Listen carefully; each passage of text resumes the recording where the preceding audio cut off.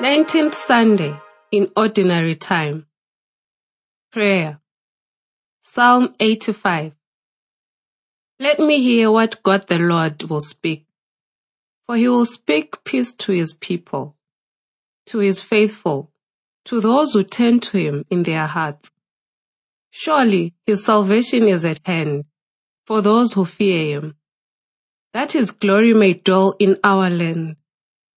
Steadfast love and faithfulness will meet. Righteousness and peace will kiss each other.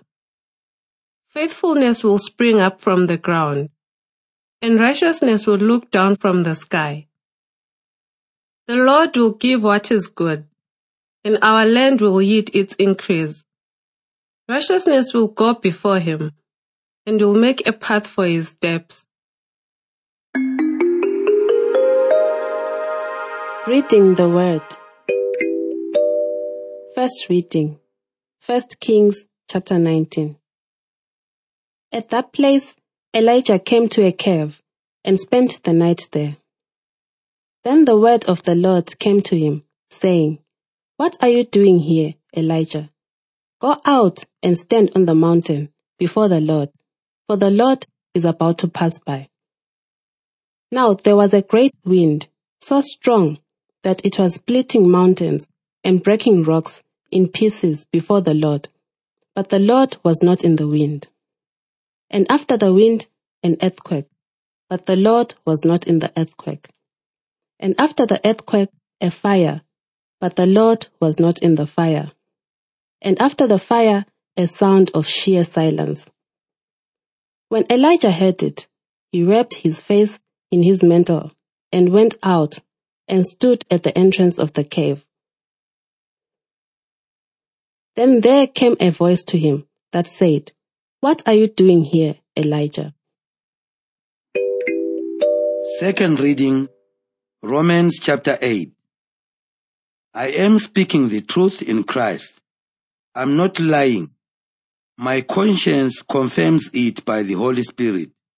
I have great sorrow and unceasing anguish in my heart. For I could wish that I myself were accused and cut off from Christ for the sake of my own people, my kindred according to the flesh. They are Israelites, and to them belong the adoption, the glory, the covenants, the giving of the law, the worship, and the promises.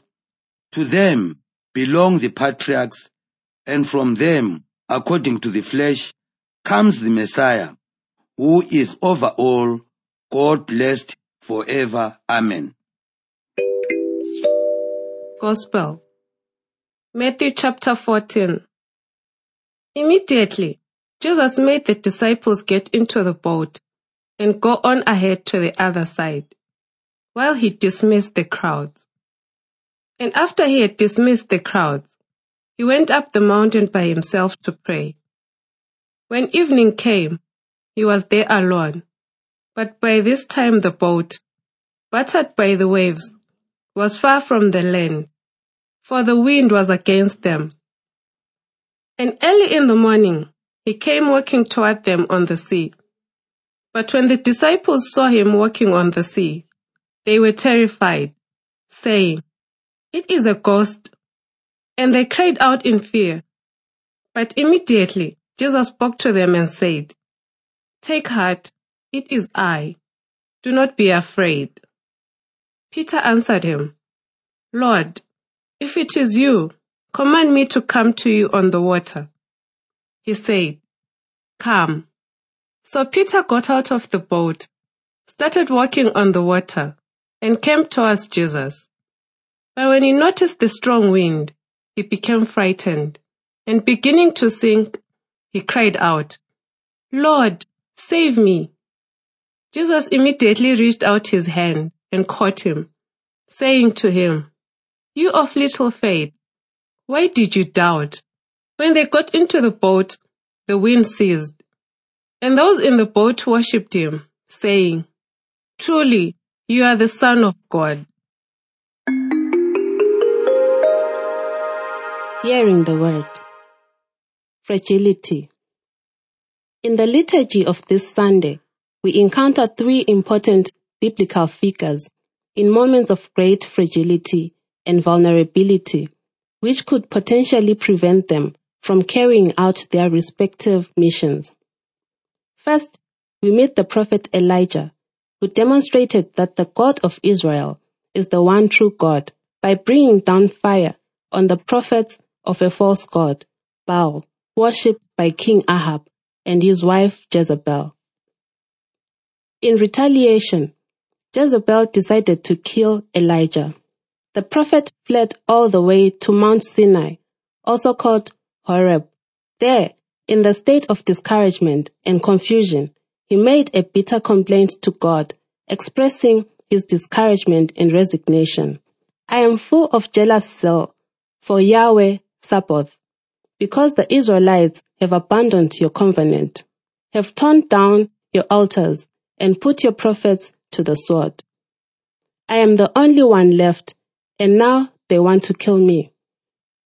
In response, God came to speak with Elijah, but did so in a very particular manner. False gods, which the majority of the non-Israelites worshipped at the time, were believed to be powerful beings who manifested themselves through such natural phenomena as thunderbolts, whirlwind, fire, or rock-shattering earthquakes. Yet God's voice came to the prophet as a soft whisper from the midst of a gentle breeze.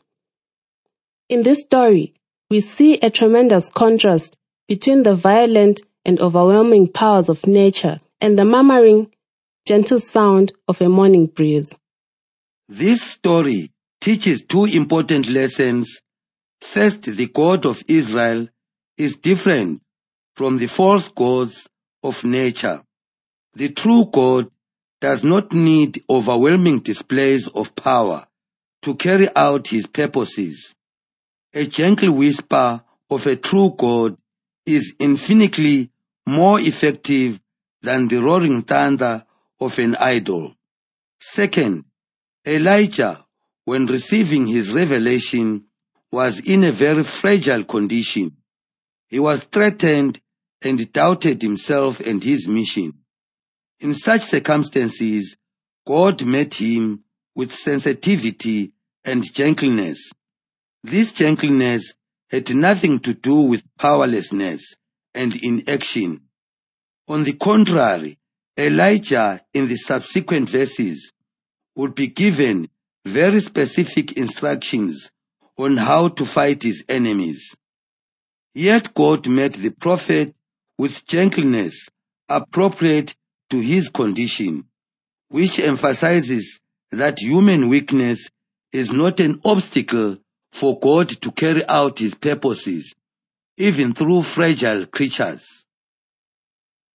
Chapter 9 of Paul's letter to the Romans begins the section of this complex work where the apostle deals with the troubling issue of rejection of Jesus by the vast majority of his fellow people, the Israelites.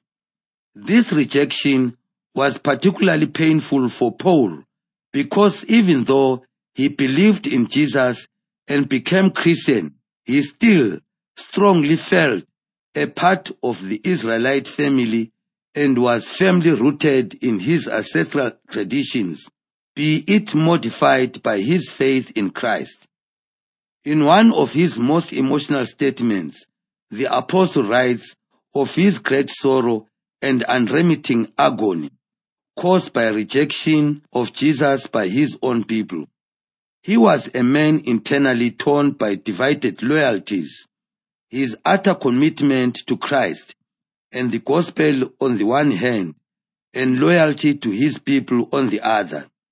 Here we see a man in the state of inner conflict, a fragile human being, so desperate as to even speak of his willingness to be cursed and condemned, if that could only benefit his own people in some way. Mournfully, Paul recalled all the privileges that the Israelites had received from God, starting with adoption by God as his children. He also recognized that Christ came from these very people who, in the end, disowned him. This state of mind and heart was not just a momentary and passing feeling. The apostle carried this pain and sadness within himself every day of his life and ministry. Still, he was able to carry out his mission because of Jesus' sustaining presence. He referred to this in another letter, quoting the reassuring words of Jesus he had heard, "My grace is enough for you, for power is at full stretch in weakness. It is then about my weakness that I am happiest of all to boast, so that the power of Christ may rest upon me." Paul accepted his own weakness and fragility and even rejoiced in them, knowing that they can be overcome with Jesus' grace and help. This enabled him to go on with the ministry. Peter is the hero in the Gospel of Matthew. Among several passages unique to this Gospel and focused on Peter, today's story is the only one which shows Peter's fragility and little faith. It is also only in Matthew's Gospel where we see him attempting to walk on the water. Initially successful in taking some courageous steps on the waves, Peter showed his fragility and vulnerability when faced with the overwhelming wind. He lost confidence and began to sink. Then, in a truly moving gesture, Jesus stretched out his hand towards the drowning disciple and brought him safely to the boat. The other disciples' response was equally moving. They prostrated themselves before Jesus in a gesture of worship. Having witnessed Jesus' saving act in response to Peter's weakness and vulnerability, they recognized him as the divine Son of God. In this uniquely Matthean story, we see Jesus stretching out his hand towards the disciple, whose little faith was undermined by doubt and fear. Peter would fail again, most notably in Gethsemane. Yet neither this nor any subsequent failure prevented Jesus from entrusting him with leadership of the young Christian community. Again, we learn that little faith, doubt, and fears do not prevent God from carrying out his purpose through a fragile human being. Biblical heroes were neither faultless nor invulnerable. Virtually all those through whom God acted and who carried out God's works in history were, in some ways, flawed and fragile. In today's liturgy, we see three of the Bible's most important individuals, Elijah, Peter, and Paul, in situations of distress and vulnerability. Elijah was discouraged and lost. Paul found himself deeply torn between commitment to Christ and loyalty to his people. Peter, eager to be like his master, could not sustain his resolve when faced with the threatening environment. He was made painfully aware about being a man of little faith. In the case of Elijah and Peter, we saw how God and Jesus reached to the prophet and the apostle respectively, and sustaining gentleness. Paul, in his long argument in Romans chapters 9 to 11, eventually arrived at the conviction that God will never disown the Israelites, and that eventually they will come to see and embrace the light of the gospel. In all three readings, we are made aware that human fragility is well known to God, but this does not deter God from entrusting his mission to flawed people. God is active in and through a person's fragility and shortcomings and enables him or her to carry out his saving purposes in the world. Knowing this, we can be as confident in God's sustaining and guiding presence in the midst of human weakness as the psalmist was when saying, "Yahweh will himself give prosperity, and our soil will yield its harvest.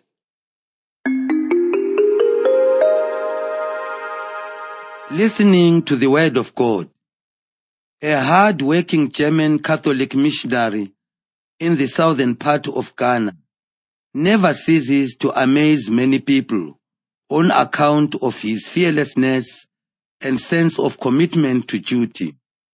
He is so bold and adventurous that he is able to start almost any project and bring it to completion.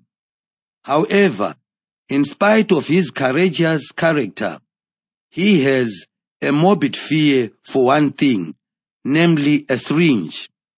Anytime he sets his eyes on a syringe at any health facility, he passes out and goes unconscious. Yes, a small needle is enough to remind him of his fragility and vulnerability in spite of his apparent boldness.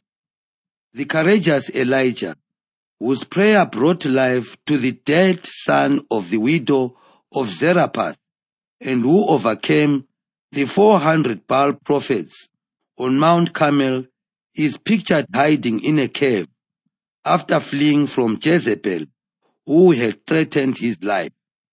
In spite of all his exploits, Elijah, like any other human being, was a fragile man. He was, however, not bereft of God's presence and care even in the cave. In fact, he remained under the radar of God, who revealed himself to him in a light murmuring sound. Peter too stands out as an outspoken person in the community of apostles. He showed his fearlessness in the gospel text when he said, "Lord, if it is you, tell me to come to you across the water."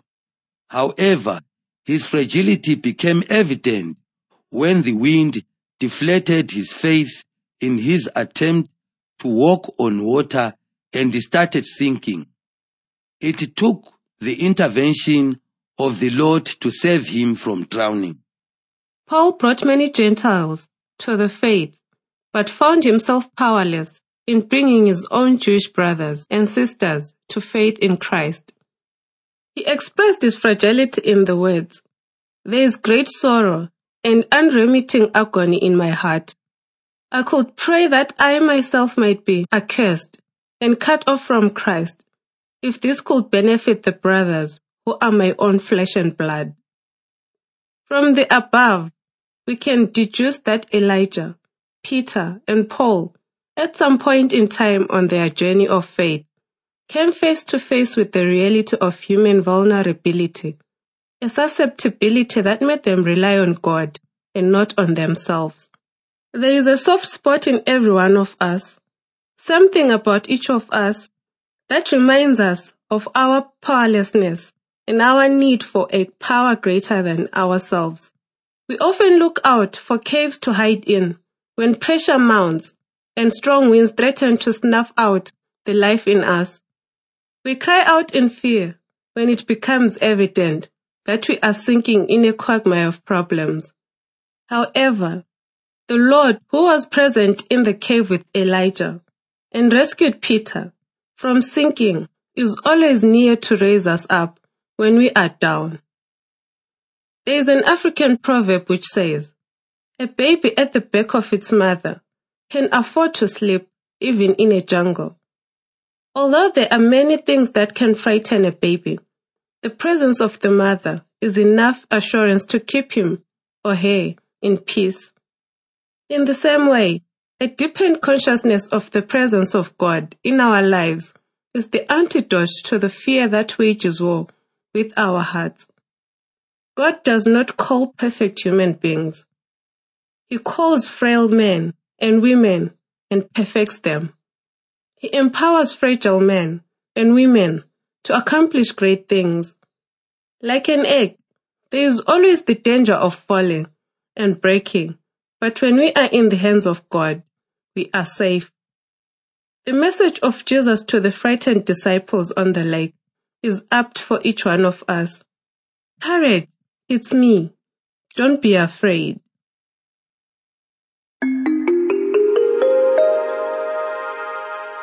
A baby at the back of his mother can afford to sleep even in the jungle.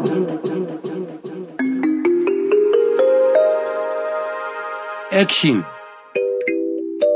Self-examination. Have my human weaknesses deflated my confidence in the Lord? Am I sinking on account of fear? Is there something that is troubling my mind?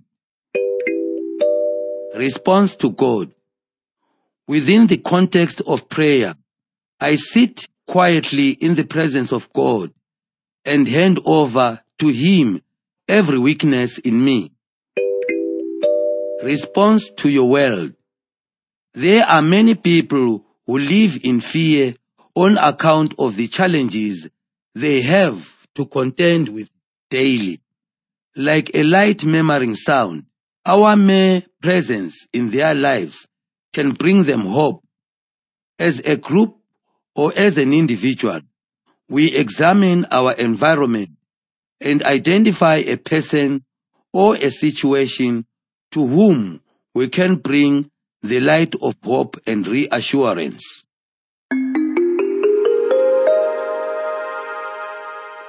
Lord God, you have proven to be a faithful companion on the journey of life.